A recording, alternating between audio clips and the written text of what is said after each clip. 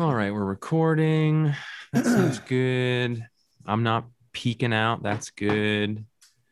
Roman, can you tell me about Am I peeking out? You're peeking out, buddy. You're peeking out. Actually, I can get you peeking out a little bit more. If you want to go into your settings and just turn yourself up all the way and then back down about just a fraction.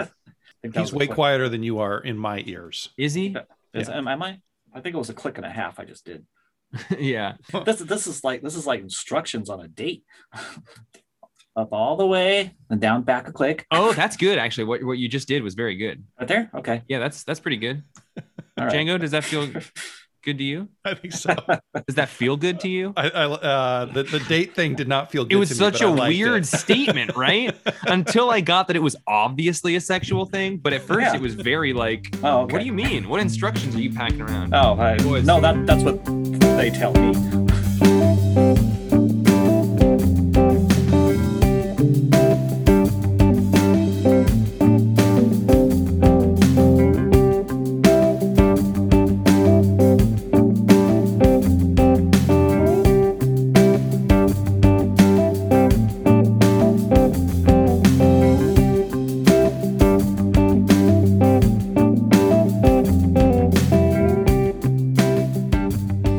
Welcome to a perfectly acceptable podcast, episode 228, where y'all just missed Roman talking about deciding not to read some issues of comics moving forward, which is almost something I never thought would happen. My 12-step program is starting to take effect. My 12-book program. Yeah. Where every week we talk about a bunch of the comics that came out that week. We're three people who orbit around a comic community. We're three satellites in a comic book nucleus. Atoms, satellites, other orbiting bodies that exist. None of us are Adam, though. None of us are Adam Freeman, which is how you get your bad idea comics, of which there was one this week, although it's not on our docket, although we should probably talk about it because here we are, and I've just mentioned it.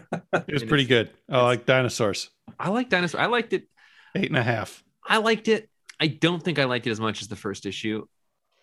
But I liked it more. Yeah, I went into it with you having said that. And I did appreciate that fewer dinosaurs died, but there was a little bit less adventure and science in it. It was a little bit more like we're all standing around shooting and getting. Yep. It was very action centric. Yeah. Up until the dinosaurs started like cooperating and coming up with a plan. Then it's like, yeah, how cool, the dino's gonna get their revenge. Yeah, it's like Jurassic Park meets A Sound of Thunder. Yeah. In Texas. But in Texas. Very nice. I'm Jeff. I'm Django. I'm Roman. I like when people describe things. Well, okay, I don't like describing things by just comparing it to other things. It's lazy, but I do it all the time. But I do like when someone chooses to do that, when they use the words by way of. It's like Jurassic. It's like A Sound of Thunder by way of Jurassic Park. Like, right? That's a fun way to say those things. Do you like it when people add on to the end with alien exoskeletons? You can add the statement with alien exoskeletons to anything I say at any point, and it will work towards the subject's advantage. Absolutely. What episode is this? I already said it's 228.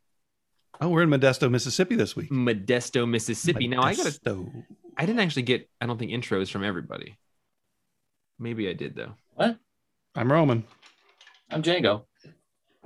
You guys are fucking out of this world. I love it. Hey Django, do you want to tell anybody what you got up to today? I watched a movie in a movie theater. Episode 228. Will Elmer's writing in. Happy episode 228. The area covered by the 228 code is approximately 2,200 miles from Modesto and represents just the tip of southern Mississippi as the state gently inserts itself into the Gulf of Mexico. Will. Hey, did you guys know it's illegal for a man to be sexually aroused in public in Mississippi? Cheers to another great week of comics. Wow. Man, that's why I can't go to Mississippi anymore. It's also why I have to cancel this podcast for just a minute, because it's illegal to be aroused while doing this podcast, and Will's words had a way with me. Just inserted a way into you. Inserted a will into me. Absolutely. We can take that, make it. Can you make it funnier in post? I don't know how to edit podcasts, you guys. It's so stressful. I just sort of get a thing and I stare at it and I move some things around, and then I just I hit the poop button and it comes out, and I don't know how to do it. You'd think after 228 episodes, someone would be good at it, but I had an idea. Go on. So I know that sometimes you edit the podcast down for length, right? Mm-hmm. Kind of got a target. I think we should just include in the show notes, listen to this episode at 1.5 speed in order to have a normal length podcast. That's really smart. See, we just do the math for them. And if everyone thought that was a really smart, good idea, you should have heard all of the shitty ideas we had that I edited out before we got to that good one. Okay. It is a lot of work. We say a lot of not clever things here to seem good when we get to the good ones. But Django, that was a good one. It's like Ryan Reynolds outtakes. Okay, everybody. Here's we were talking about this before the show. John Lennon. I said, God, who did I say? Oh, I was like, it'll be a shame when Bob Dylan dies. He's like America's John Lennon. And then I was like, no, Kurt Cobain was America's John Lennon. I said that just to sort of be offensive and see how it was taken. The audience, Django and Roman, took it a different way. And Django said, I think by the time John Lennon died, he was America's John Lennon. I thought that's an interesting idea. And I don't remember why I was just going back. Oh, it's because I also said that when Ryan Reynolds dies, he's not going to be Canada's Ryan Reynolds in America. Yeah, but then it's a good point. Why? But like, what is worth distinguishing where Ryan Reynolds is from? Right? It's like, Deadpool from Canada. Canada's Deadpool or America's. No one cares. He didn't write Imagine. I don't like John Lennon. Just saying. Canada knows. Canada knows who is from Canada. Did either of you read that John Lennon it was just called Lennon, the New York Years? I think so. And he's just enough of a butthole that I probably bailed halfway through. Yeah, the whole thing was like framed around these fictional therapy appointments he had. Yep. It was pretty interesting, but it was like, dang, everything I read about this guy is such a turnoff. Like, yeah. Anyway, that's a good comic recommendation for everybody. Lennon, I think it's called the New York Years or something. While we're at it, we could recommend some Charles Bukowski. Bukowski. Another person who I thought that I kind of liked until I saw a video of them just being total butts. Isn't Bukowski just like famous for being a butt? Yeah, I just had never seen it. Like watching him in this video pushing his girlfriend off the couch with his feet while he's doing an interview was just so gross. There's not, Django and I have worked together for a long time at this point. And for a long time, I was like, I'll try and avoid music that I like, that I know Django doesn't like. But, finally I'm like, you know what? I'll play these Nirvana covers of the Meat Puppets from the Unplugged show because it's kind of not Kurt singing his own stuff. But one thing that I will play is, I know you're not a huge fan of Modest Mouse, which is one of my favorite bands as well, but they have a song called Bukowski that I will play around you that is very good. And you do seem to kind of like it. Is that the one that goes, hey, Book, get your Kowski, get your Bukowski, play. Yeah. But the whole chorus is just like, it's a very sassy white man with a lisp singing about God who'd want to be such an asshole. Because Bukowski was such an asshole. And that's all I really know about Bukowski is the song Bukowski from Modest Mouse. It's a comic book show. Bunch of buddies hanging out in new or old rooms that have been decorated or not redecorated. Before I go into the lineup, Django. Is that a guitar behind you? Do you play guitar? Yeah, actually, I got a new one recently. I got a new guitar stand just recently, so you'd be able to see that one back there. Nice. I'm going to do a similar thing to you, Django, except it's actually for the podcast, which is in the last week, Django, did you get any really cool toys that would be fun to share with people who love comic books on this podcast? Man, I got a Spider-Man Lego set of the Daily Bugle. How many pieces is that? 4,000 or so. I'm real excited to build it. But I'm not allowed to build it until I finish our website. Yep, these are the rules that I make for you, and I appreciate that you respect them. It has and I'm Jeff. 21 characters. I'm Django. I'm Roman. I got you guys to say your correct names this time. Oh, dude, those minifigs are awesome. We're going to talk about some books this week, some spooky ones, because it's been a spooky week, if nothing else. But everybody get ready, because here's your rundown. We're going to be talking about your rundown in an alien exoskeleton suit. The Nice House on the Lake, number 1. Heroes Reborn, number 5. Out of My Body, number 1. Batman Catwoman, number 5. The Red Shift, number 1. Blackjack Demon, number 1. And then we're going to talk about the first week of Gala, which is Marauders 21, X-Force number 20, and Hellions 12, in that order. I should probably talk about those earlier before I'm a little bit too intoxicated to do it goodly, but well, you can just fix the rundown in post. You're right. I'll just fix the rundown in post. I'll just make that mental list of all the changes I need to make tonight so I can remember it Monday morning when I start my podcast shift. I got the timer going. Nice House on the Lake, James Tynion IV, Alvaro Martinez Bueno, Jordi Belair. What a time. It's a heck of a name. It's a heck of a name. It's a nice name on a lake. It uses as many words as the rest of the book uses too. And the writer's name. Yep. Do you think that's related, that he likes so many words because it takes so many words to say his name? Listen, Sam, my girlfriend, doesn't know anything about James Tynion IV, doesn't know anything about my opinions on writers or who I like and don't like. I mean, she knows who I like, but I was sitting in bed with her a couple nights ago and I had a snack of comics. I was like, Sam, you like scary things? Do you want to read this one? And she flipped through it and she said, that has way too many words in it. And I thought, that is so perfect that you don't know who James Tynion IV is, and you were able to call from a mile away that he packs some words into his books. That being said, a lot of words in this book. I almost didn't read it, but the art was really nice. I thought I'd go for it. And I would say, and I have said this recently, but I'm going to say it. I think this is my favorite first issue of a James Tynion IV series that I've ever read. It's really freaking good. Yeah, it's very good. Yeah. Yeah, I was a little bit turned off by all the words, but I decided to muscle through it, and sure did pay off. I like the slow setup, but definite hook and payoff at the end of this one issue. I don't know if we should even really spoil it, but it's just a bunch of people showing up at a house. They've been chosen by this dude who they all know from different times in his life. And he's arranged for like 12 or 14 of these people to hang out at this super nice rich person's house. And at the end, it's kind of revealed that they're going to be there for a while without communication with other people. And I thought that reveal was not super unexpected, but the reason behind it was really interesting to me. Yes, the reveal that happens near the end of this book about why they're there and what has gone on was a very claustrophobic, scary feeling. Yeah, and it was a really nice surprise, because I expected that this guy Walter would be a serial killer or something, and it's not that. It's not. It's way cooler than that. Yeah, much more.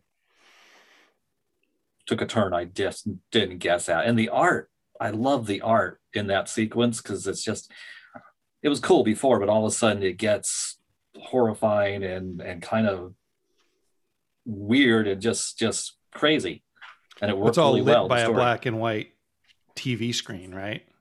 Oh, is that why that final scene is lit by an emergency services TV screen? Oh, you're right. Yeah. Yeah.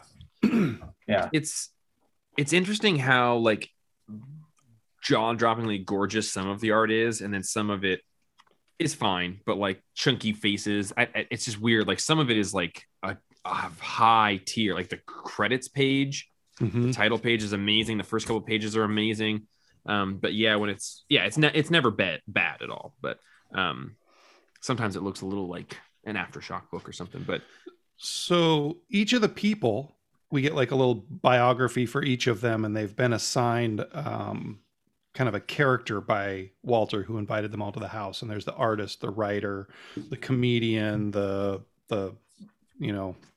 all these, the painter, pianist, the writer, doctor, the consultant. Yeah. They all have a circle icon that is assigned to them. Like the accountant is just a circle with two dots and a line. It looks like a percentage sign, and the scientist looks like Saturn, right? Do you guys think that those were done by the writer, the artist, or the letterer? Because I actually, partway through that, I looked through to see if there was a designer credited on this book, because there have been a lot of comics lately that credit designers. And this felt like this could easily have a designer, like Hickman style, because it's got a lot of big text dumps and stuff like that. I would almost think that the writer wrote those, which is how I think Hickman would do it as well. Like he creates a lot of like the languages and the alphabets and those sorts of things. I bet it's Jimmy TAV, although I'm loath to give him extra credit on anything. They're just such good, savvy designs. Like it takes a lot to make things that simple look like purposeful and informative. Yeah, I like that. And apparently, you know, there's items all over the home that have symbols for each person on them that sort of denote whose items are which. It's interesting here at the beginning. I kind of forgot that there's like the first 2 pages are like a future moment, and then we go back, which is interesting foreshadowing there. But having now read it, but when the main character shows up at the house, she's like walking with her suitcase and she's wearing a mask, like it's COVID, and she's wearing a mask, and then she gets up to the house and then takes her mask off. Yeah, it's like, why write it in there? Like, it's well, they like, talk about it a little bit too. Do they? Yeah, there's at some point somebody's like, you know, this is going to be really nice after this ridiculous year we've had or whatever. And it's accompanied with a February 2021 timestamp. I'm just saying she wore her mask when she was alone walking and took it off when she met all the people. What's that? Well, we know after the issue, I mean, I suspect that, you know, their event is a metaphor for our real world pandemic event. Yeah. Because she's wearing a long kind of mask for COVID. It's got a filter in it. Right. I do see a lot of that mask out in the COVID world. Oh yeah, but people are dumb. That mask protects you. It just spews your air out for everybody else to breathe. I like the sculptures around the house too, which I kept flipping back to see if they represent some of these people's symbols. Yeah, I did that too, and they don't.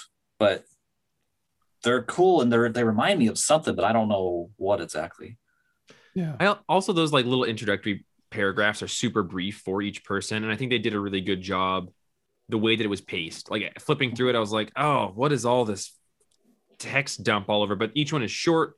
It has like repeating types of information, so there's really only like a sentence that you need to read there, and it's got the glyph. Like it's well done, and it doesn't feel like an exposition dump, because it more than anything feels like, wait, who is this weird guy, and why is he collecting information about people and giving them these names and then quantifying how long he's known them and known he's been doing this. And it's a really interesting, and then just all of the architecture and home and the place itself is amazing. I don't know how long it's going to be, but I think it's going to get real batshit crazy. I do like that we've decided not to spoil what happens in here, Django. That was a good call, but it's hard to not then talk about certain aspects of this book. But I do think I think we'll be sticking with discussions about it. Yeah. And then the way that the realization that something has happened is portrayed is real well done. Although it is done through Twitter. And I was like, yeah, I know Jimmy TAV hangs the fuck out on Twitter. Like his books all just reek of Twitter. Like, you know, Jimmy TAV is a Twitter head. Don't bring your Twitter community into my comics, please. I kind of like that, maybe because I'm not on Twitter, but all of his text page and the letters and emails and the 2-page Twitter reaction from people around the world. I mean, I all like that, because at first I was afraid it was going to be like some of the X books where non-Hickman writers try to imitate Hickman's use of that kind of thing. Sure. And when I first saw that here, I was like, oh no. But like you said, it all turned out to be very well done. Yeah, I do. I think it was very well done. Don't have any complaints about this book at all. I thought it was a real good read. Stressed me out. I'm going to go 9 points on a 10-point scale. I'm also going to go 9, and I'm going to point out that we've only met 10 people. He says in an email that 12 people were going to show up, but only 10 showed up. And who knows if he's including himself. Oh. Yeah, I don't think he is. True. I'll give I'll give it an 8. I mean, my favorite first issue of a Jimmy TIV book is still that Commissioner Gordon series. All right, that was some good scores. Everybody. Do you want to know what else is good scores? What else is good scores? Well, just keep listening, faithful listener. Oh, well done. Heroes Reborn number 5, Jason Aaron, Aram Guerra, and Julia Brusco. This is another example of Jason Aaron getting an awesome artist on this series. Aram Guerra did the art and scalped with Jason Aaron, which is a very not Marvel style. Also did the Goddamned. This was good. This is another good one-shot in this Heroes Reborn series. I can't believe that we keep getting them. Yeah, it's really interesting. And I guess part of what surprises me about this is it was pitched as a 6-issue miniseries, right? And sold on a weekly basis to us, like we've discussed on the podcast before. But the pacing of this whole thing has not felt like there's any way they can tie this up. And it turns out that there's going to be a Heroes Return series that jumps in right after this is over. I thought that Heroes Return was just a one-shot. Maybe it is. I hope that you're right. According to the checklist in the back of the issue, it's there you go. Heroes Reborn number 7, and then a couple spin-offs, and then Heroes Return number 1 after those. Thanks, Roman, for actually being a comic book reader. And we're just like, no, we work in a comic shop. Let's use our bullshit resources to try and figure things out. That does look like just a one-shot return. Well, in that case, I'm super curious because the stories so far have focused on one member of the Squadron Supreme in this alternate reality instead of our friends getting together and kicking ass, other than like an 8-page Ed McGuinness thing at the end. So like we're getting a real quick assembly of the team and a lot of backstory for people who I assume we're about to see trounced soundly. Hey, Django, one thing I think both of us like hearing is each other's paranoid theories. Yeah. So mine, do you want mine? I would love to hear your paranoid theory. Okay. My paranoid theory is that it's changed format because Ed McGuinness can't keep up with anything, like at the beginning of his Avengers run with Jason Aaron. And 2 issues. It's like these were going to be the backups, but then McGuinness just couldn't keep up with anything. So like what is all of issue 2 of the Gathering of the Team has now been divided into back matter for all of these issues. Because it's so bizarre that like at 5 issues in, we've only had 1 issue telling this story. We've had 4 other issues exploring the world, which I'm totally down for, because exploring the world is as much telling the story as like following Avengers to fight a bad guy. Mm-hmm. But it's just a weird pacing thing. It's like, McGuinness, you're still only 36 pages in. It's been a year and a half. Like, shit, I'll have Aram Guerra draw the entire issue and you can then do the back matter. That being said, I actually liked the McGuinness pages at the back of this issue. The shot where Nighthawk or Shadowhawk or Darkhawk or whoever this Hawk is. Darkwing Hawk. Tony Darkwing Hawk is sliding down the Washington Monument fighting Black Panther Ronin, and it's like the perspective shot on that is really, really well done. I was like, oh, that's the most I think I've ever liked an Ed McGuinness panel. Yeah, but listen, Ed McGuinness, when James Stokoe's outpacing you, maybe take some ibuprofen or ice your hand or whatever you got to do to speed up a little bit. Yeah, my theory is thrown out the window entirely when the idea that Stokoe could be drawing faster than McGuinness is brought to the table, because that would be a real inappropriate go. Roman, do you want to talk at all about the story in this issue? Because it harkens back to an issue that you just told me denotes the end of the Silver Age, and in the beginning of the Bronze Age. Is that what you said? Yeah. The death of Gwen Stacy issue is because it's such a serious, actual real death that nobody came back from. They marked that as the beginning of the Bronze Age. Interesting. And this, when it all went dark. This sort of Shadow Dark Knight Tony Hawk has a sidekick, and it's Falcon, but then Green Goblin kills Falcon like he kills Gwen Stacy. I just love how many clever retellings of these stories have happened in this. Mhm. But it's also then the DC characters. Like I consistently have to find myself being like, all right, this is a parallel for this, but like it's confusing. Like, wait, is this DC or Marvel? Like, like I have to be like, wait, it's Marvel that Spider-Man Gwen Stacy does. Okay, cool. But this is Batman and But it's Falcon happening is Robin. like, and this other scene is happening in the middle of Arkham Asylum Where by Green Grant Goblin Morrison. is Joker. Yeah. Yeah, it's very fun. It's a really Yeah. rewarding read for comic aficionados, history aficionados. Roman. Yeah, I love all those mixing of things, and I love just the idea that because there was no Captain America in this world, Sam Wilson ends up being Nighthawk's partner, and visually, just the two of them, the colors of their costumes look there's such a nice contrast. It's cool, and it's fun that they're the birdie duo. I am so confused now for what the overall arc of this whole thing is going to be because, I assumed Heroes Return was going to be the one shot kind of end, which they kind of do. But now that you bring that up, I'm just like, there's only two issues between now and then. Yeah. So like, Yeah, where I does wonder the if- story happen? Are any of us reading the extra issues, like the Roman one is. shots? Yeah, I am. Are they tying in? Like these all feel like the one shots instead of the core to me. Exactly.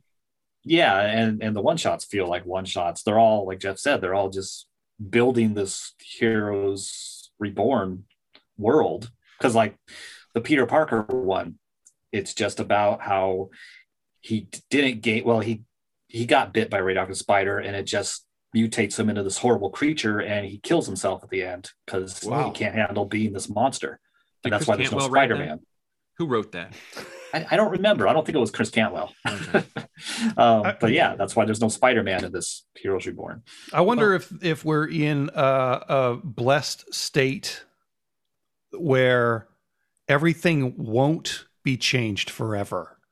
What I'm curious about is, I mean, maybe this is just all going to lead into a a Squadron Supreme series or something, because this all seems to be every issue, and each issue of the one shots is revealing more about how Mephisto for some reason has created this new reality. And in the Ghost Rider comic, he just recently, Mephisto was trapped in a building in Las Vegas, and Johnny Blaze had taken over. Damnation. Yeah, taken over as ruling hell, and Mephisto was trapped in this Vegas building. Well, recently he was let out of that Vegas building and returned to hell. And for some reason, the very next thing he did was recreate the Marvel universe apparently, in this series. Huh. So I'm wondering how that all ties together and where it's leading after this is done. I give it an 8.5 if you don't mind. Nope, sorry, no decimals for me today. 8. No. I'm Django. I'm Jeff. I don't have a copy of number 5 in front of me. It was just the Nighthawk story. He fights the Red Skull analog. Yeah. It's a mouthful. Is that what your mom calls you? And Yeah. then it's got the little bit with Black Panther being Ronin at the end. I think I give it a 7. I give it an ocho. I'll give it an 8. No, I did like it. Guys, can I suggest a story, a thing for us next time? Yeah. Mhm. Is it like an ongoing storyline that will No, like have a beginning, middle, and end of the podcast? I hate to ask you guys to change your routine and add work to it. I've been wanting to do this myself lately, and it would be awesome if while we were reading our comic books next week, we wrote down the book we read and what we think the score was at that time. I can tell you what mine are. They're like Really? 6s. They're 6s across the board, except for a 10 sometimes. And then by the time we look at it and dissect it and talk about it, I love them all. I would be really curious what our scores in a vacuum are, and then what our scores with the conversation are. And I keep wanting to do that myself. But so I'm going to do that next week, and I encourage all readers to do that, but especially Roman and Django if they feel like it.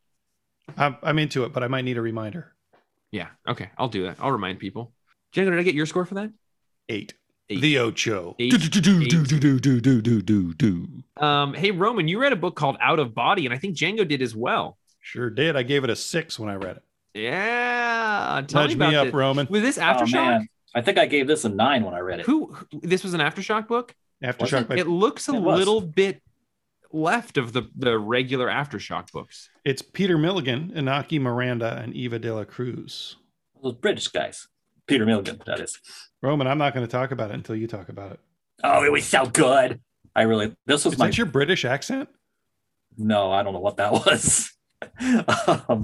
I can't do a British accent. I really dug this issue. It's supernatural, but it's drugs, door perceptions, LSD, Aldous Huxley, all that stuff. Okay, Roman, I don't know anything about projection. this book. I don't know anything about this book. Forget we're on a podcast. Convince me to want to read this book. What the fuck? A guy gets hurt. He comes out of his coma, and there's some beautiful art. And there's this medium that he's visited her astrally, but he didn't control her or anything. And he goes on a trip, and it's beautiful and weird, and it's all sorts of questions about reality and the perceptions of reality and death and coming back from death. And it's about the soul, and it's just really Is it a intriguing. No, this is a regular series, I think. It's probably 5 issues. Mini-series? If I know me some Aftershock, it's probably about a 5-issue storyline. What I like, so like Roman, the comic you just described is not the comic that I would have described. Right. That did not sound like a your Django comic. book. Mine is about a dude in a coma trying to solve the mystery of what put him in a coma while people like astrally project around him. And like his consciousness leaves his body sometimes, but not to solve the thing. Like he's piecing things together, laying there unable to communicate to people. And I really liked that, the way that they showed you the story through his narration to you, but not to any of the other characters. I thought that was an interesting way to do things. Yeah, that was very clever. And then when his girlfriend colleague shows up and gives him an injection to send him on this trip, then it really gets wild, because then he's still not able to control the astral projection, but he's starting to try, and it's giving him some clues to some things that are going on. But also his narration, the way it described it, not that I've read like really any near-death experiences, but I think I've heard about some in a movie or documentary or something, and the things he experiences is like, wow, that's the panic feeling, and the feeling that it's something beautiful ahead, but you're lonely for your body and want to come back. That all sounded very authentic, or as authentic as whatever that term means in this context. That's what it's like to be on a real big drug trip. You're like, this is very good, but I think I'm ready to go back home now. Like, this is a lot, but I'm ready to be normal again. Literally the only subject that Roman hasn't read everything that's ever been published about, which is interesting. It is. He's got this 1612 Spanish Armada history. They're the two portions of his library wall that have big open sections that just Coming say to be soon. read. Yeah. Like a little construction worker digging a hole. 404, source not found. That and the mass. I'm not too good on the mass.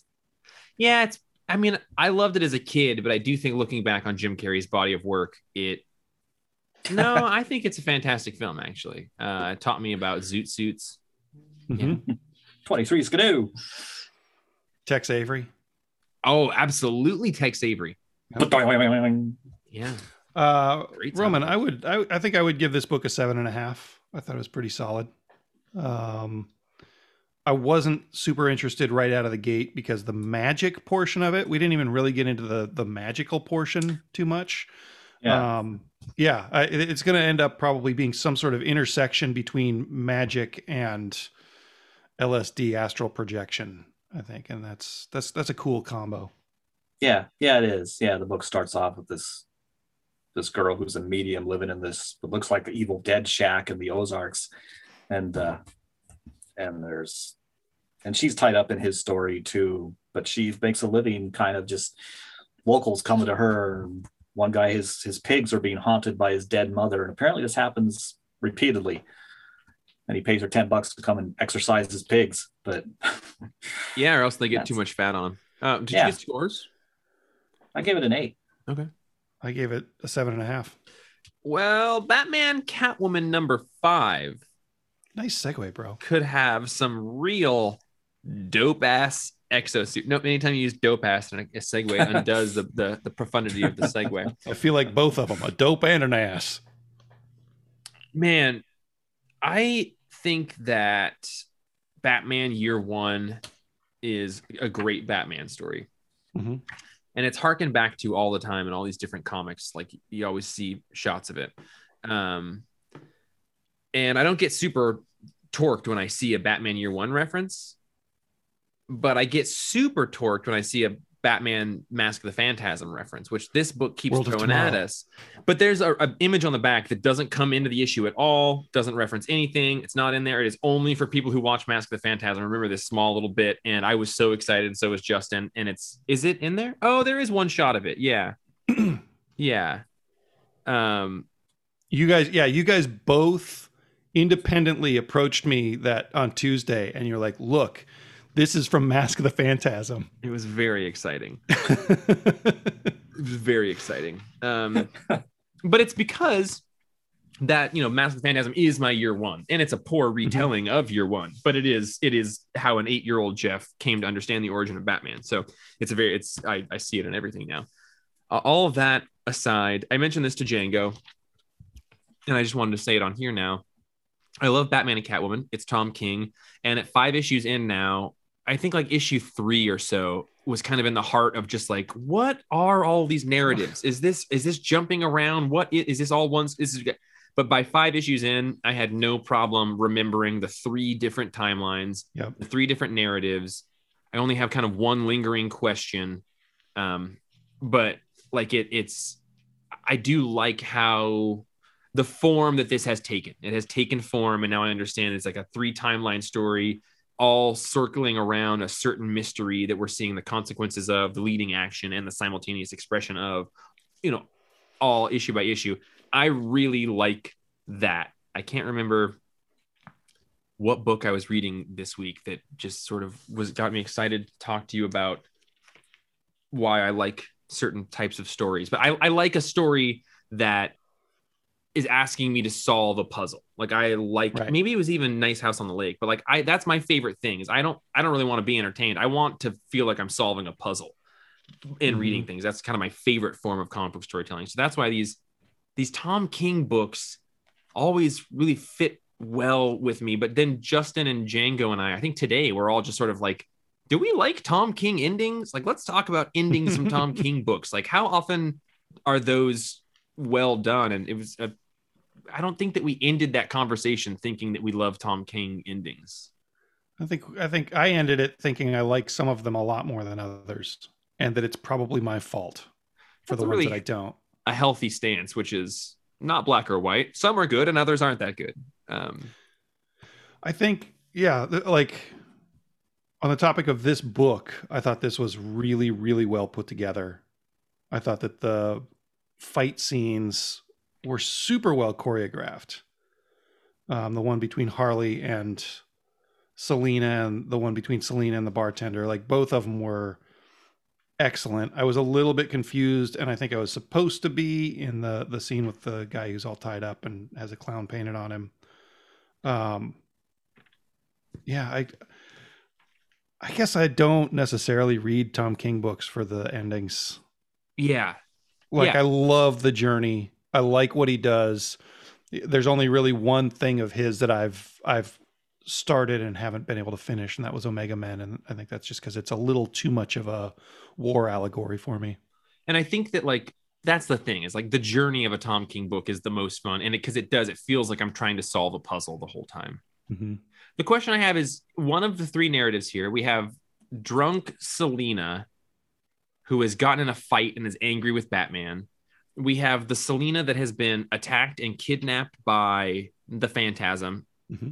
And then we have the future Selina who has killed the Joker. And why is drunk Catwoman getting drunk and angry at Bruce? I don't think we know.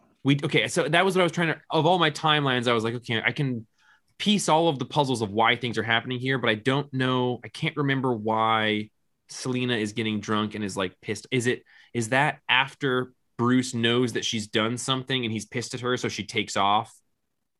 That's what I assumed. Like maybe because I'm assuming that's after she had already made that deal with the Joker or whatever, and then Bruce, I don't think he knows, but he suspects. Oh, it's after the Joker set her up to have to admit to Batman that she's been talking to the Joker so that he can save an ice skating rink full of kids. So then, Okay. So they're on the rocks, and so is her drink. Right. Nice. So then when Catwoman is teamed up with Phantasm, I guess we don't know for sure chronologically how much time has passed between that and the Selina being on the rocks with Bruce. Right. Like, I guess that one feels like they're still dating at that point. And as opposed to married? Yeah, or maybe married. Yeah, rather. Sorry. Yeah, right. Quote unquote married, whatever. And then do you guys remember that at the end of the Tom King run, I feel like the status quo was like, give me a year to decide. Like, wasn't it a thing? Like, give me a year and we're going to decide if we want to get married or not. Give me a year and we're going to decide if we like Jimmy TIV writing me. Yeah, I can't remember, but I feel like there was sort of like, we need a year to figure out how things are. I can't. Anyway, sorry. That somebody else who reads fewer comics should. For me, I tie this story to that Batman annual more than anything else. Mm-hmm. Like, I can have the City of Bane be part of it or not be part of it. I don't care one way or the other. But to me, this is springing out of that long-term love story that they had. I think I totally agree. I think that's the most chronological moment in all of his story. Mm-hmm. If I had a beef, if you know what I mean with this, it would be that they're putting the Phantasm in this thing that's clearly out of any sort of real continuity, and that I don't think she's going to make it to the end of the issue or end of the series. I think that's a character who needs more adventures than this would allow. I agree. It's hard to have weight behind the character. We're just told, oh, they have a past. Right. So this should mean something. But within comics, it's the first appearance of that character. So it does. I do agree with that. Like there's a lack of weight there. Roman, are you liking this? They'll probably add no matter what happens with the end of the series, they'll probably add a Phantasm character into the regular DCU at some point. Oh, I'm sure. I hope so. I just hope that it's a good writer like King doing it. Yeah. I am liking this. My favorite part of this issue actually was the Selina Harley fight and just Selina's psychoanalyzing of Harley. I thought that was great. I agree. And kept up and pointing out to her, you're a psychologist. Why can't you see this crap with yourself? Yeah. I would give this a 9.5. I think. I would. A good comic. I'm trying not to use decimals this week, so I'm going to go 9. Oh yeah. Sorry, comic. He meant 10. See, I'm going to use decimals. I'm going to give this an 8.5 because I realized what my original, when I read it, out of body score was, and it was higher than the one I just gave on the podcast. Let's explore the plumber's crack of your brains, Roman and Django, Redshift and Blackjack Demon. Where do you want to start? I'll start the timer. These are both big boy books. Redshift, I think. Redshift. Oh gosh, I thought this was great. It follows like I think like people on another planet who there's some strange political stuff going on and people being assigned to dangerous situations and some family dynamics and a really good race against time where this guy has to use, his sparse space resources to get back to the base in order to save his team. And it just kind of had everything that I like about space. And then on top of that, it had some really good, family dynamics and shithead bosses saying, no, you got to leave your dad, just like I made your mom leave your dad and go do this dangerous thing. And the art was amazing and the colors were great. Scout, if I pick up a Scout comic, I generally really like it. If I don't pick it up, it's because it looks terrible to me. So there's like a gradient there, but when they speak to me, they really speak to me. I really like how it had that survival aspect where I don't know what they're called, the away team has to get back to the main ship, and then so they have to walk miles across the Mars surface or whatever planet they're on. Mm-hmm. And somebody is going to die, they fall and they're going to die, and the leader is just like, well, we got to keep moving, we're not going to make it unless we keep moving, and just leave him, and the guy has to like sit there and suffocate and die as they walk away. Yeah. And then a similar thing happens to somebody else, and it's like, holy shit. I love survival stories like that. Yeah, the way it was paced, like it really reminded me of that show that I watched, For All Mankind. There's some very tense space rescue scenes in there. I tried to get my crew into watching that, and they weren't into it, so we chose Raised by Wolves instead. Also very good. Also some good space survival shit in there. I put your recommendations in there, but my crew that I watch things with is not very into alternate history, so which is a bummer to me because I like it a lot. Sorry, interjection. Well, it's just got everything I love in a space story, and the art's great, the colors. I think everybody should read it, and I'll bet that we probably have one left on the shelf. We only had one when I read it 4 days ago. Yeah, I'm gonna bring this one back because I think people need to read it. We only find it after Romans read it. Yeah, yep, missing some of the ink on the back cover. The first of our Comics Place publishing efforts. We only find it after Romans read it. Really bad idea, comics. I would give this one probably an 8.5, maybe even a 9. This was Redshift? Redshift, yeah. Wow. Yeah, H.S. Tack and Brent McKee. I don't know any of the creators. It feels almost like if Humanoids had somebody coloring with rich colors. Like it's almost got like a French or a Belgian line weight to it. Mm-hmm. I love that line weight. What would you give it, Roman? I think I'd give it a 7.5. Yeah. Not as big of a fan of sharp-nosed men, I see. No, their sharp noses kind of make me nervous. If anyone is a fan of sharp-nosed men in this room, it's me, considering 2 of my best friends have, like 3 or 4 of my best friends have very pronounced sharp noses. So we call them schnozzes, Jeff. Sorry. I'm clearly just trying to be on the inside. Okay, Roman. The Blackjack Demon from LP Comics by Hermes. Yeah, I didn't know the god was doing comics now. Yeah. About time. This is it's printed at not quite a comic book size. It's a little bit too big to fit in anything. Like half an inch taller, so it like didn't fit in the stacks of things. Yep. And a good 1/4 inch wider. Is it? Okay. It's a fucked up size. That's a TMNT Last Ronin begging board if I've ever heard one. Yeah, good one, guys. But the inside it looks like Fantagraphics, like Charles Burns. Yeah. But colored super flat and also super bright. And like you can see the artist's intent sometimes better than what they're pulling off. Like it doesn't always work, but you can see what they were going for, and it's super interesting when they do it, whether it's successful or not.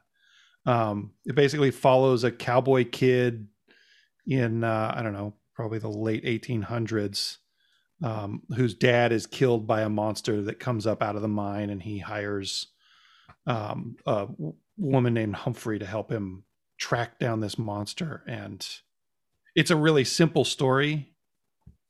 I think that it's just issue 1 of more than one. But I thought this was an excellent comic. Yeah, this came out of nowhere, and I never heard of it or anything, and it surprised me. Yeah, it's I love the colors. I like this kind of weird Western story. Oh, right, this one. because there's something supernatural going on here, and we don't know what yet exactly has killed his father and is now coming after him. This is the one that totally confused me art wise, because like flipping through it, you're either kind of like, my knee jerk response is that this isn't very good, or it's very good. You know, like it's there's a weird, like, gosh, can the two of you compare it? Like, it's almost like good 80s comics. Like, it's like kind of like it made me think of 70s, like some of the 70s, not even Marvel or DC necessarily, but like a 70s Western comic that some kind of lower tier Atlas publishers is putting out. Django just showed me a double page spread that had somebody kind of jumping off a roof, and there was a perspective of guns going up. It kind of reminded me of like Nighthawk or something from like, Image or whatever. Like, and it's weird. And it's a fun, and they're in a like a canyon, and the moon looks really cool. But it's kind of also funny because it's like how did they both miss this character? They're both so close, and they both totally miss. Those horses racing with that perspective. Weird. What's the publisher? Why did I order this? LP Comics by Hermes, Hermes. Like, I don't know why you got it, but I'm real glad you did.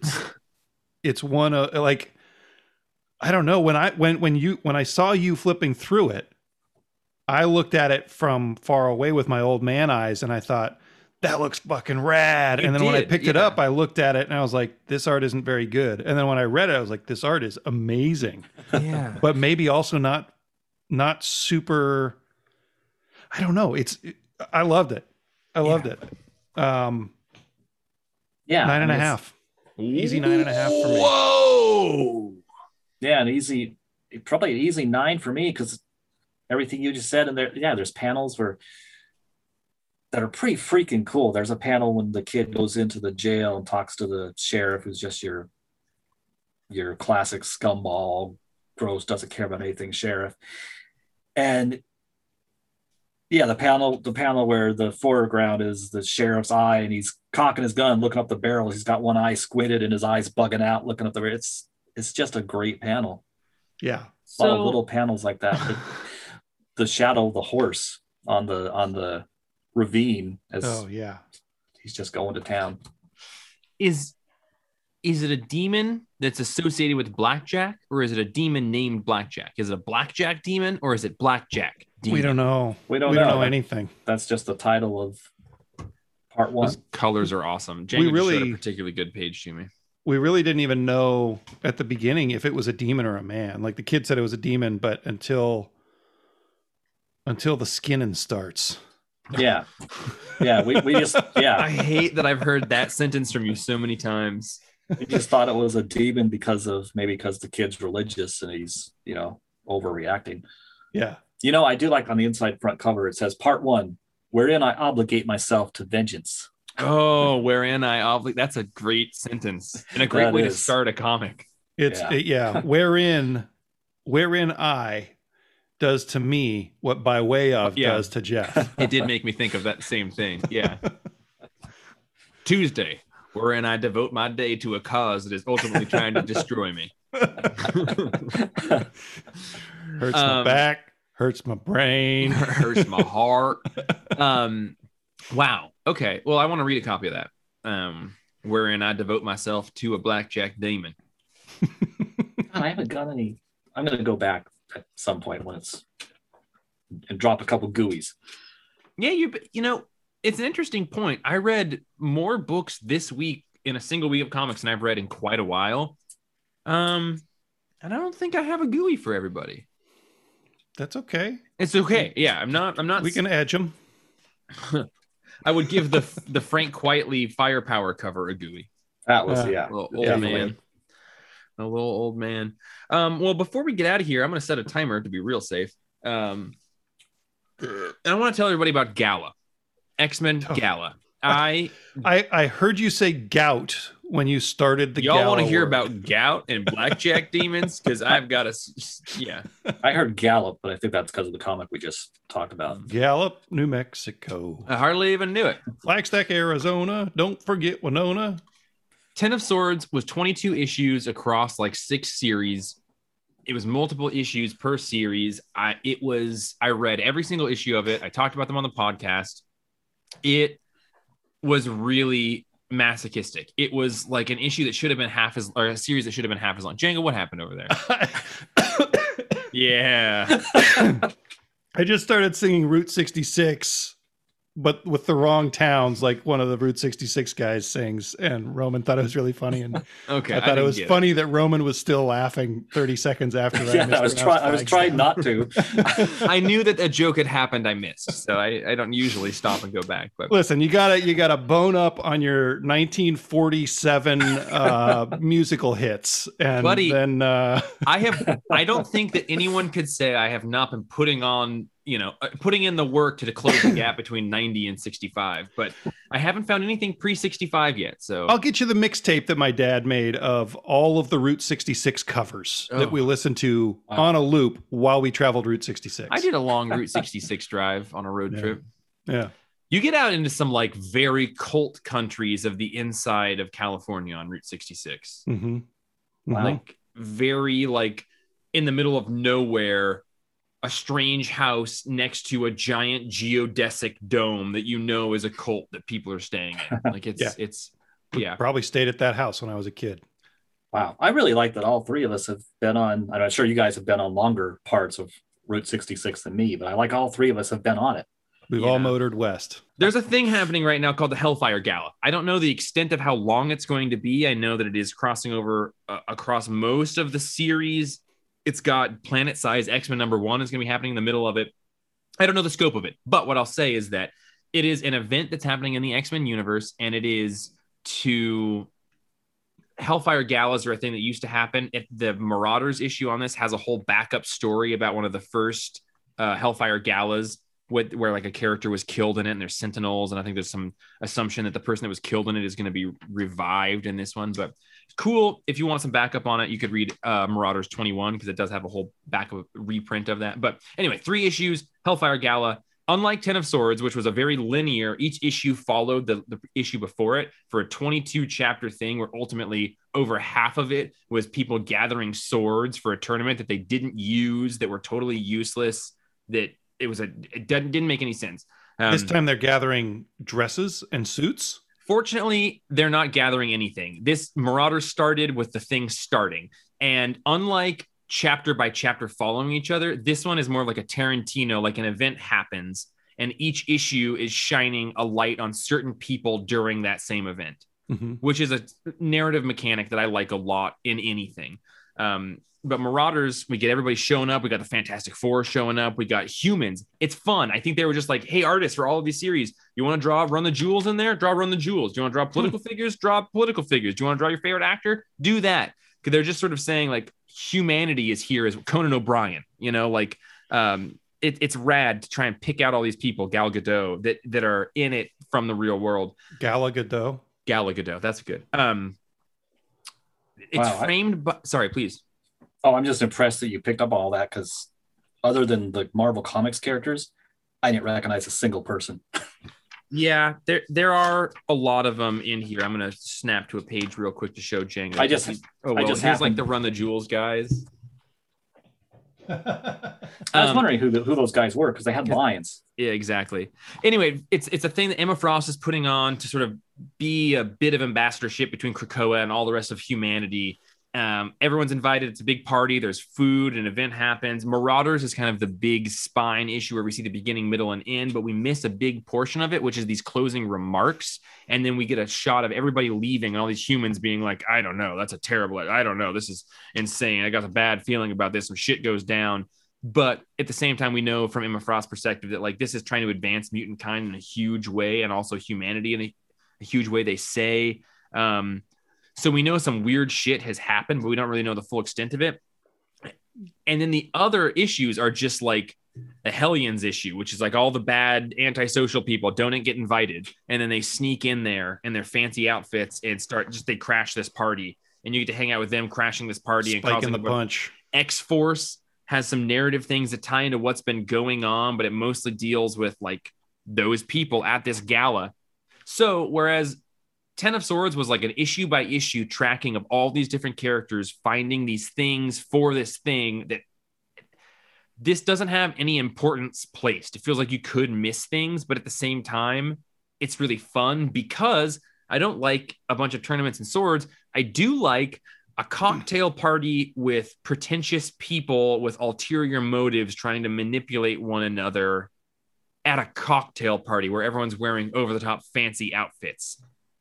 It's very people and dumb. It's like dumb and people-y. And I like that. I like living in that space of like the gap between who we really are and who we pretend to be. And that's kind of what this is zooming in on. I'm just like, fuck, we're having a big fancy party. Everyone put your fancy outfits on and go to this party. And then we're going to see you act like yourselves there, while also tied into like a very large narrative thing that I don't know the full extent of so far. But again, I really liked the setup. I really liked the execution. I think it was really fun. I don't know that you need to read every single issue, but I'm gonna, like I did with Ten of Swords, and I hopefully don't want to drop a hammer from a height on my foot at the end of it, like I did for that one. And also, like, Russell Dowderman's hands are all over this with the character designs, the costume designs, everything, and his art is just art that I absolutely love. But yeah, I think Gala is going to be a lot of fun. I left these first 3 chapters much higher than I left, I think, the first 3 chapters of Ten of Swords. Although the first issue of Ten of Swords, it was a slow execution of my decline of my optimism throughout it. Whereas this one feels like there's a little bit more forward momentum on it. Django, what do you got? It's got to be hard from a publishing standpoint to create a crossover with the X-Men right now, because they've basically built their own, it's not even like their own little universe. It is a giant family of comics and a whole bunch of different creators. And to just be able to have things that tie together and hopefully boost each other's sales must be a tricky thing to organize for them. Yeah, you're right. I think this one is a little bit looser. I think Ten of Swords was like every series got 2 or maybe even 3 issues. And this appeals to me way more. Yeah, and I just think that you would also like the pretense of it. It's very tongue-in-cheek. Like it's very I mean, you look at Charles Xavier's outfit and he's wearing this like Jared Leto on his cult rape island look. Like it's very aware of itself. And that's why the humans are leaving grumbling, is because they made the mistake of letting Charles be the keynote speaker of the night. Charles Jared Leto. Apparently Emma Frost is the keynote speaker. Well, I mean, what I love is that like all over everything is like the menu plan, like the schedule for the events, like the arrival time and cocktail hour. It's like Comics Pro. Telepathic concert, dinner, introduction of the new X-Men. Brian Hibbs eats a sandwich. Yeah, Brian Hibbs eats a sandwich. Celebration and dancing. Closing remarks from this year's host, and then fireworks display. But I also really like that Tarantino, like, oh, we're standing here when that thing that we saw over there is going on, and now we're seeing this, which maybe we even talked about in a book earlier. But that multi-axle approach to looking at something is something that I really, really like. I would give Gala so far, an 8. I think one, Hellions and Marauders are maybe 9s. It was very good. It's very good. It's fun. It doesn't feel laborious yet, which is what Ten of Swords felt very early on. So I can't wait for Planet Size X-Men. That's 2 weeks away. Next week is 3 other chapters, but so you'll give them a little more rope, is what you're saying. Oh, I give them a stupid amount of rope. I give Hickman, Morrison, Tom King, I give them enough rope to hang myself with. So if you were forced to guess where the story is going to end, do you think it'll end in like an alien style exoskeleton suit? I think it's going to end in a giant exoskeleton alien suit that's on fire because Marauders teased. No, that was X-Men last week teased Inferno. We know we're going towards Inferno. That's the Hellfire, right? There's the big Hellfire Club Inferno storyline from like X-Men 273 or so. I've not read it. I don't really know much about it. I don't know how tied into Hellfire it is. Inferno was when Madeline Pryor was the Goblin Queen, right? Yeah. Oh. Yeah. And Havoc keeps trying to get him to resurrect Madeline, and they won't do it. And we're moving forward with a bunch of like Destiny, Mystique storylines with I don't think we're going to spend the entire time during the gala, or maybe we will, but I don't know. It feels there's a magnitude to it that Ten of Swords, I feel like pretended to have, but didn't have. Do you think we're going to get an after party miniseries? Oh, I would read that. Just everybody hanging out and getting a little bit doobied up. Talking to the publishers at other places and trading secrets. Free cocktail hour. It's just so cute to see all these different people hanging out in a party with there's just all this like kind of fun dialogue between, you know, like totally random people. Like here's Captain America talking to Henry Gyrick for some reason, you know, but it's like it builds everything. It kind of connects the whole story in a positive way, but it also is, you know, whatever. I went on long enough. Gala's doing real good. I would give the thing so far an 8, and I think people should check it out for like the X-Men books. Do you want to hear something about this Iron Man annual? That kicks off? I forgot about that. Please do. I knew that there was something left unturned. Kicks off Infinite Fury or Destinies? Infinite Destinies. It says Infinite Fury on the bottom, but Infinite Destinies on the top. Okay, I was wondering where Fury was coming from. Yeah. This was the Iron Man annual by Jed MacKay. Is it Jed? Judd MacKay? Jed MacKay. So not the regular Iron Man art or writer. And this was just a fun Iron Man story because I like a good Iron Man story that focuses on just kind of the cool technological gadgets and how he uses different tech in his armor to get through a gauntlet, basically, which is what happens in this issue. A villain captures him and is testing his capabilities, and it's just a bunch of him having to escape from get through different levels, basically, of a video game. It's like a video game, and try and reach the final boss at the end. And along the way, there's this villain I've never seen before named Quantum, who appears to have a singularity embedded in his chest, and he's being forced to work for the main villain, the Assessor, because the Assessor keeps saying, "Oh, I'll remove the black hole from your chest if you do this stuff for me."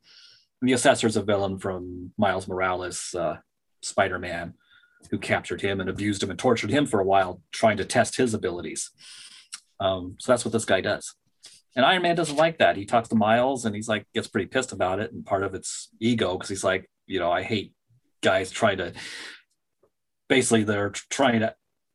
egotistical guys are trying to prove their abilities and take it out on us, because, you know, that's one of the things I like to do is my skills. Yeah, you do. So it's just a fun, cool Iron Man story. But this Quantum villain, I didn't realize this when I started the story. He apparently has the, I think the Reality Stone, or no, he has the Space Stone in his chest. And that's what because now all the Infinity Gems are inside different people. And so this is the first part that's of an 8-part storyline that's going to run through all the Marvel annuals for the summer. Is Darkhawk one of them? They don't list. Oh, wait. Darkhawk. No. But there is new Darkhawk coming out. Oh, there is. Okay, so not all the Marvel annuals then, but a bunch of them. All the major Marvel, Iron Man, Cap, Spider-Man, Thor. I would love to see Marvel destroy all the Infinity Gems and not ever have to go back to that old well. It's just like you see Infinity on a title of something, you're like, okay, it's going to be one of these. It's going to be an annual event for 2 months. Can I have a new MacGuffin? See, and I didn't even realize, I didn't clue in from the title, the Infinite stuff, that this had anything to do with the stones. But I also lost track. I didn't know the stones were in people now, and they're people that minor characters over time. What do you mean you didn't know the stones were in people now? Every time we get an issue of Beasts of Burden, you start singing it. That's inside of you, buddy. That's not Marvel. Oh, different. I just mean Marvel. Yeah. What was your score for it? Man, I was surprised. I would give this an 8. Wow. I mean, the art is cool. It's just good Iron Man story, watching him do his Iron Man things. I just want to hear, I'm excited to, Django, hear your thoughts on Dead Dog's Bite and the end of that. We've loved that series going forward, like since the beginning, but the way that they kind of wrap it up is by giving us a very dense 3-page text dump. Dossier. Told in an interesting way, but it was almost like they thought they had another issue and they're like, oh no, we don't. I don't know. roll an old film reel and put narration over the top of it for 3 pages. Interesting. Yeah, but that ended this week, and that's been one of my favorite series of the last couple months. Maybe it hasn't been selling, and they did cut it back. I don't know. I hope it has been selling. It's a good book. I hope it's been selling. One of its final scenes was in a bowling alley, which is pretty damn cool. Spoilers. Yeah. Jesus Christ, Roman. I haven't even I didn't say what happened. It's just in a bowling alley. I talked about the climactic scene and what it was housed around, but you get the spoiler aggression from your boiling alley. It takes place where? Well, listen, I got Will's email in. We talked about the books that came out. We had fun. We got a couple extra things. I did a big old bit on the X-Men. We hung out in the Uber Indie Underground Power Hour, but it was like both of my uncles taking me there. Here, have a drink of this. It'll make you feel real good, and you'll be able to take a nap. Let me tell you about some stories I read when I was young. Anything else to take? Yeah, sorry. Yeah, can I go back and actually give a GUI to something that I realized when I first read it, it was a 10, and then for some reason it's not a complete week if I don't have Roman slime on me. Hang on. Can we try to guess what it is? Oh, good question. Yeah, I love Jago. Good call. Out of Body? Yes. Well done, dude. That was it. Wow. I read as I was reading it, when I finished, I was like, oh, I want Jeff to read this. I want to hear what Justin thinks of this, which we'll never hear what Justin thinks of it. It was the only book that Roman did start talking about multiple times in person with, which is why on the podcast I was like, try and get me to read it, which is what you were trying to do when we were in person together. Yeah. And I think I'd also give a GUI to Marvel Double Action, just because it's such a classic early 70s comic. It's written that way. Compensatory gooey's like this. I guess I'll go back and give this one a GUI. And at that rate, I guess this one's also. So it sounds like you have a GUI and it's that one. Well, both of these. So then why didn't you add it to the rundown? We didn't talk about it. Yeah, like why don't you ever add these to the when we talk about it? And I'm like, we read this. And you're like, I read all those. I don't have anything to say about anything. And then you're like, oh, but I gave this a fucking 10. Like that's what we talked the conversation. I'm gonna break a pen. Quick, Django, do a chant. I'm not tempting that bear now. Yeah, not right now. I want to hear sometime when we're alone, Jay. I want to hear that new chant you started doing that I've never heard before. There's a new chant? Me? You were doing something with your headphones and stuff, Jeff, and he started doing some other chant that I've never heard. It was just religion and politics. You've just never heard me allowed to get that far into it. No, I've heard the whole religions and politics. This was something new. Oh, that Jeff's a fucking tyrant, I tell you what. Everything's going to change when you get that Route 66 tape on loop. All right, everybody. Well, that was the Perfectly Acceptable Podcast 228. You heard an outburst oriented in Roman's direction. That's not a super normal thing. I guess on that note, Django, you can send us out of here if you've got anything to say. Well, I would say that having an email from Will is great, but having 4 emails from 4 different people would be even better. I couldn't agree with you more. Django, anyone hearing Django say that beautiful thing, send an email in. Yeah. Both Jeff of you at the Comics Place. Both of you. Make up make up 2 extra names each if you want. Yeah, make up a fake name and send an email in. Yeah. I am tomorrow going to go see Raiders of the Lost Ark at 12:10 p.m. I'm very excited for that. 40th anniversary. Thank you, Harrison Ford. What time is that? It's like noon. It's showing all week. Yeah, I saw that on there and I was like, that would be fun to go see because I haven't seen that movie since I was a little tiny boy. I'm going to go to movie theaters until I get COVID-20, I think is probably my plan now. On that note, we're Jeff and Django and Roman, and we'll see you all next week for 229, nearing the yawning maw of 230, closing the mouth on the 220s, which I think we can all say that the 200s have been a real rough go so far. Yeah. Hey. Thanks, guys. I was wondering, though. That was a lot of fun, but we did have something. I did have a question. And the question is the question the answer? Okay. Wolverine. See you next week.